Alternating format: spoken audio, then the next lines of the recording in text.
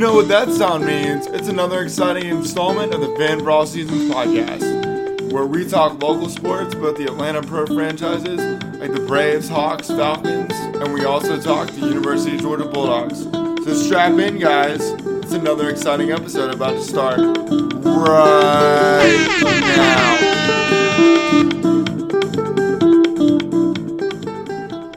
What up, podcast land? This is just Jim and Joe of the Fan for All Seasons podcast. And on this week's episode, we're talking all things Atlanta Hawks basketball, and we will be talking some Georgia baseball this week with our guest of the week via the Fan for All Seasons fan line. But before we get into the NBA and college baseball conversation, it's time to get a word from our sponsor. And Fan for All Seasons is brought to you in part by Georgia Smoke Barbecue, authentic original oak smoked barbecue catering. You can learn more at georgiasmoke.com. And so I want to get things going on this week's episode, talking some Atlanta Hawks basketball with you guys. And so the first thing that really stands out to me is, you know how I talked about on last week's show how big the Bulls game and how big the Raptors game were respectively last week? Well, the Hawks split in these two games. They had a really heartbreaking loss against the Bulls last Thursday, losing 112 to 108. Trey had a really rough night, and he just wasn't really himself, and everybody was like questioning Trey. I even put out on Twitter, I think I said something about how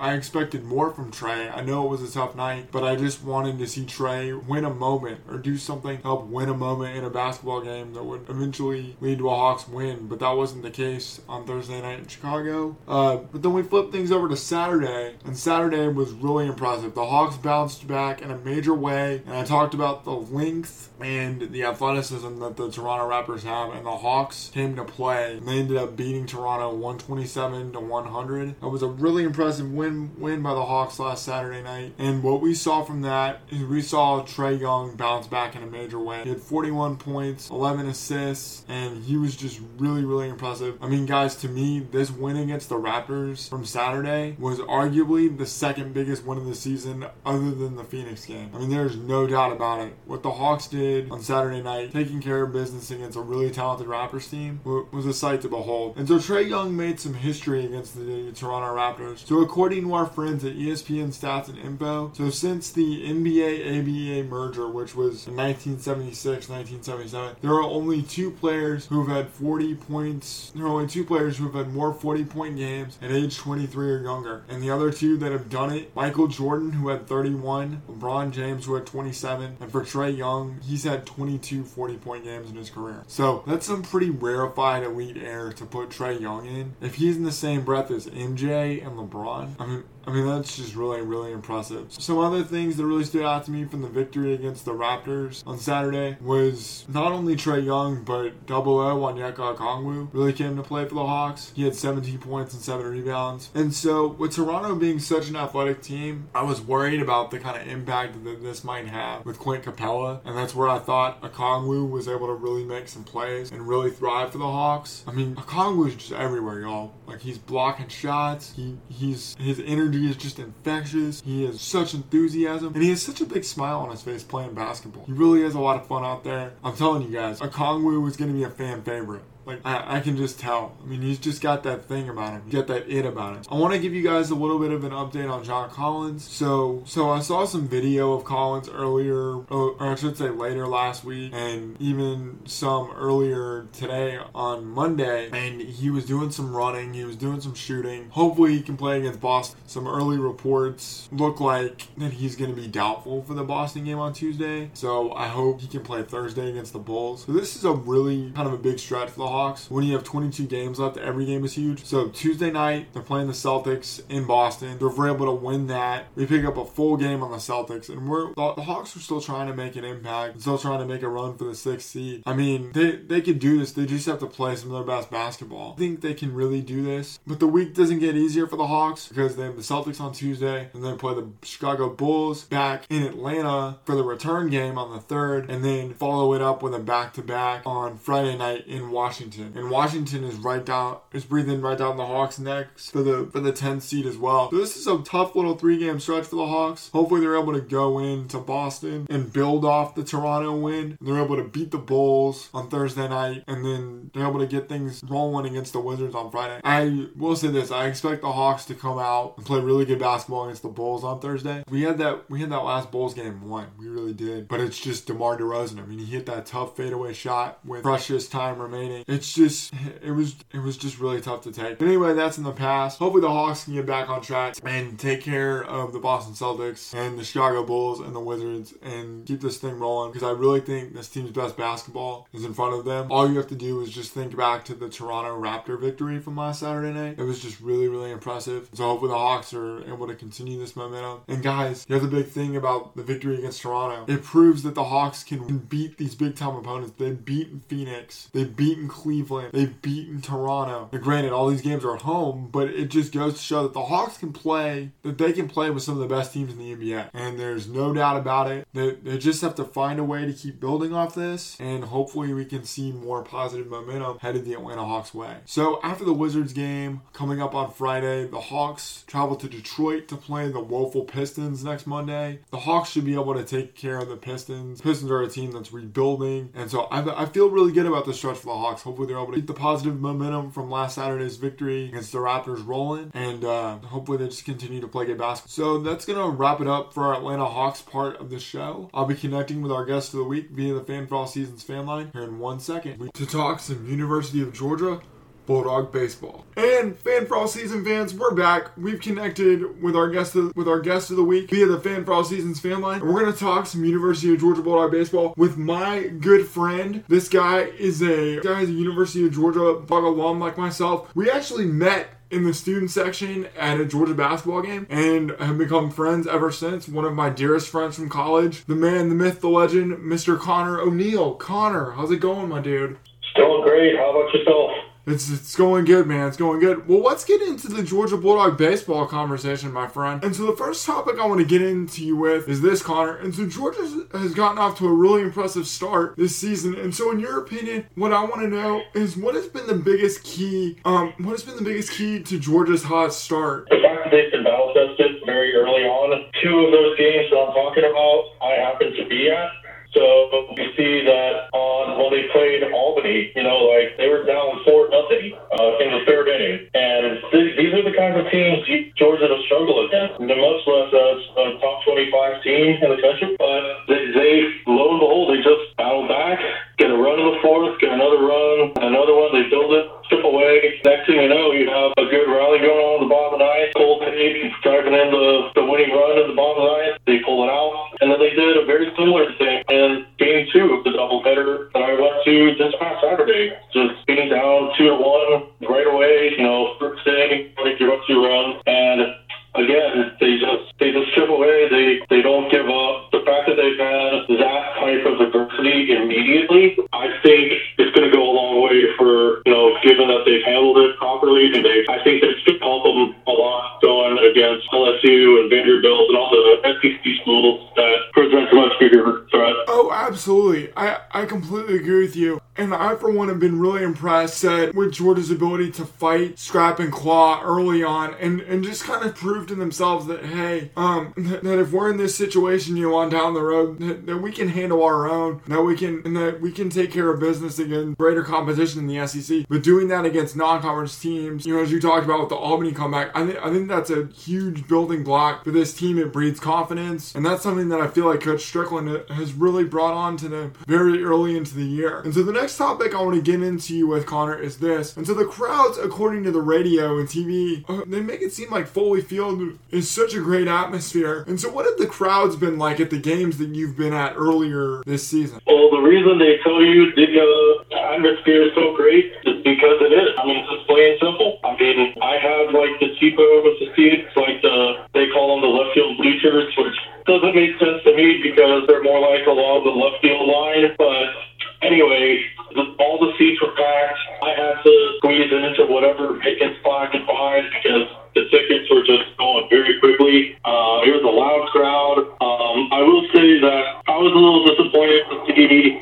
the crowd start to kind of file out early, especially in the doubleheader. Over time, things started to clear up a little more as far as having more space, fewer people be there, but I don't think it's going to stay that way for very long because, one, we're playing when it's a lot cooler this time of year than most of the season, so my guess is people are leaving because they don't want to be cold, and also they want to see, higher quality opponents, some more name brand opponents. But those are the only two real knocks I have on the crowds, but they will be very short-lived. I can guarantee you that. No doubt. I totally agree. That's for sure. And so Georgia has so many talented guys on this season's roster. So who are some guys that have really stood out to you early on in the year? That's a loaded question, honestly, because there's so many guys I could pick out and make a good case for, but I'm going to go with Ben Anderson, our center fielder, because, for one, he got a very undergraduate degree to what I got in applied biotech. He did biochem molecular bio, so that's close enough. And on top of that, he is actually doing the same master's as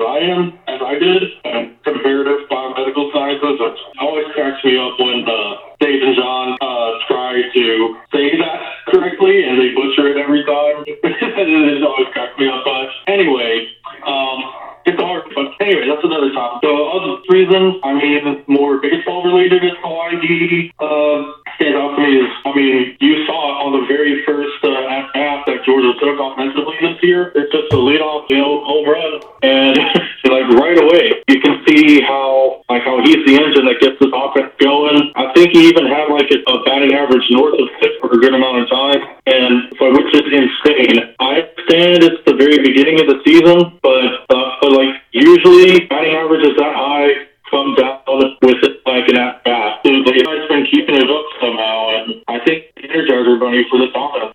I agree with you about Ben Anderson, man. I really do. I think he's the perfect table setter. He's the perfect table setter and with this team, and he's got so much experience, and he's a really talented guy, and especially out in center field. The thing about him that I really like is that there seems to be not a ball that he can't track on center field. But one of the guys that has really stood out to me, and this guy's a freshman, and he plays the outfield as well, is Dwight Allen. And I want to say Dwight hit his first home run in game 2 of the doubleheader last Saturday. And and I've just been really impressed with him. And he hit that home run at a crucial point in the game to tie it up for Georgia in game 2 of the doubleheader. I want to say it was pretty early on in the game. And I remember watching it and just seeing the ball jump off Dwight Allen's bat. I was like, wow. And then you also look at the speed that Allen has. And I just think the sky's the limit for Dwight Allen. And I know he's a freshman, but I definitely think he's a guy that could definitely make an impact for Georgia this season, despite being a freshman, you know what I mean? Oh, yeah, and on top of that, too, if I remember the second game of the doubleheader correctly, I definitely remember seeing a leadoff home run in the bottom of the first that game as well. And I heard that same guy that you're talking about right now, Dwight Allen. Yeah. We got something cooking at the leadoff spot, which is a very good sign. No doubt about it.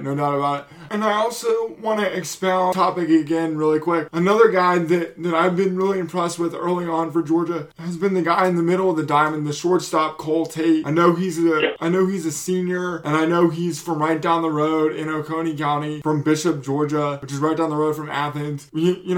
Cole Tate is just as steady Eddie as it gets, defensively, offensively. I've just been really impressed with what you've gotten out of him early on, with this being a senior year.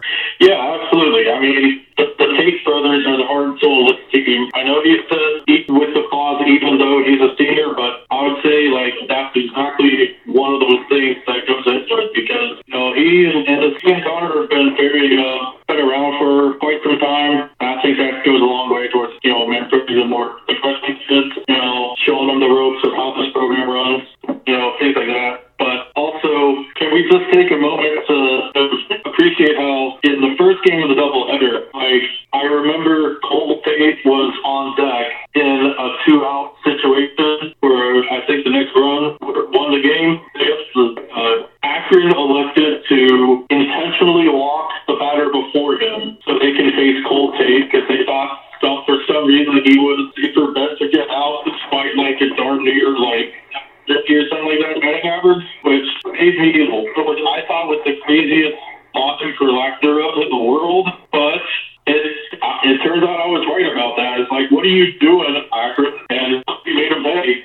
He did, man. He did. And so now, the next topic we're going to get into as far as Georgia baseball here, Connor, is Georgia has a great opportunity where they get to play in several minor league stadiums this season. And so these stadiums include Fluor Field in Greenville. And so there's that game. And then you have Sunday when you're facing Georgia Tech as a part of the Georgia Spring Classic for Kids, the 19th annual of those. And that's coming up on Sunday. And then a week from Tuesday, where Georgia will be in SRP Park in Augusta, the home of the Green Jackets, against Georgia Southern. And so which of these venues, A, are you most excited to see Georgia play in? And B, I want to get your thoughts on what it's like for Georgia to play in these kind of atmospheres and some of these minor league stadiums and what that's like. So the first part, I think it's hard for me to say when you factor in Silver Field, because I have walked outside the ballpark before, but I've never actually been in there, let alone for a game. But for the ones I do have experience with, I would no doubt say SRP Park. Yeah, basically across the river from where I live right now.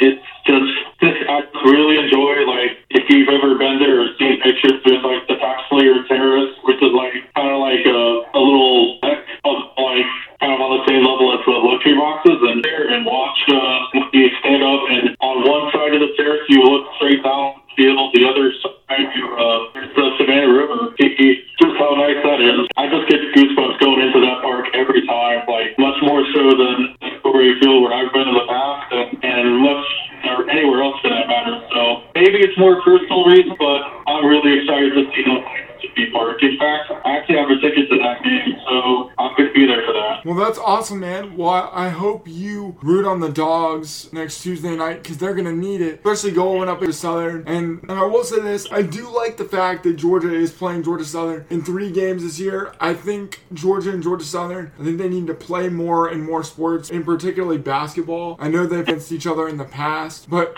for some reason, I just think the rivalry between Georgia and Georgia Southern in baseball is just really, really intense, and I'm excited to see that to see that crowd, to see that atmosphere next Tuesday night. So I hope you have a blast going down there and seeing the Dogs hopefully take care of business against Georgia Southern. Oh yes, for sure, it'll be great.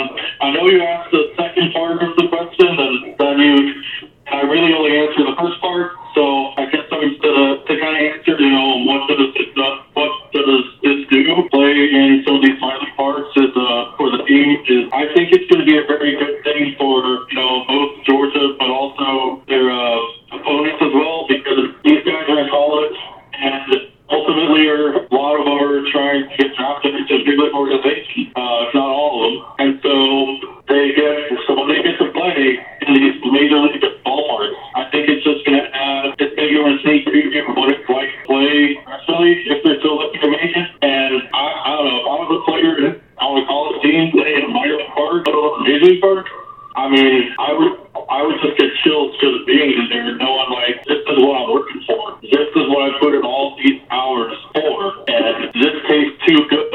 Now to get this preview tastes way too good. Just not make it. Because I've had a little taste of it now. I want more of it. And you know what I'm saying? It's just you get a little taste of it, you want more. Absolutely. I couldn't agree more. And so, Connor, our final topic tonight, as we're talking Georgia Bulldog baseball, is this. And so, Georgia faces Tech this weekend in the annual 3-game series. So, how excited are you for Clean Old Fashioned Hate Hits the Diamond? Oh yeah, it's that best of the rivalry with Georgia Tech, because we always beat the living heck out of them with football. Time and time again, and basketball, not so one-sided as far in recent memory, to me, because the difference between the rivalry in basketball and baseball, as far as I can see, is that the scores are usually pretty one-sided in basketball, but it alternates who's on the winning end, if that makes sense. With baseball, on the other hand, these games are frequently close. And it's just one of those games that I remember, for example, last year we were at Tech, and I think that game was 14 innings or something. It's that's insane. So it's easily the most hard-fought sport that we play Tech in. What we go head to head.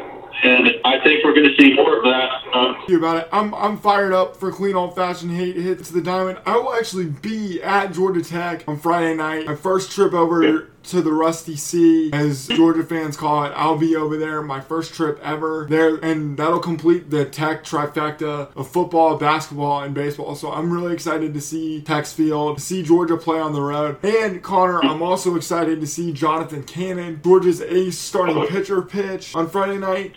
And before we wrap up, I want to hit you with one last thing. You know, Jonathan Cannon almost had a perfect game through 7 innings in his last start against Akron. I want to get your thoughts on Jonathan Cannon and what type of impact Jonathan Cannon can make for this rotation as we get closer and closer to SEC play. Well, if you're the ace, you set the tone for the rest of your pitching staff. Plain and simple. So you can't. I mean, you might say yes for the rotation, but I think it goes a long way to the entire pitching staff as well. These guys are looking to Jonathan Cannon to do something, to perform lights out like he has been doing past couple starts. And I think that the more he's dominating on the mound, the more the other guys are going to tap into that. And so I think it's going to be a great thing to see. More Cannon.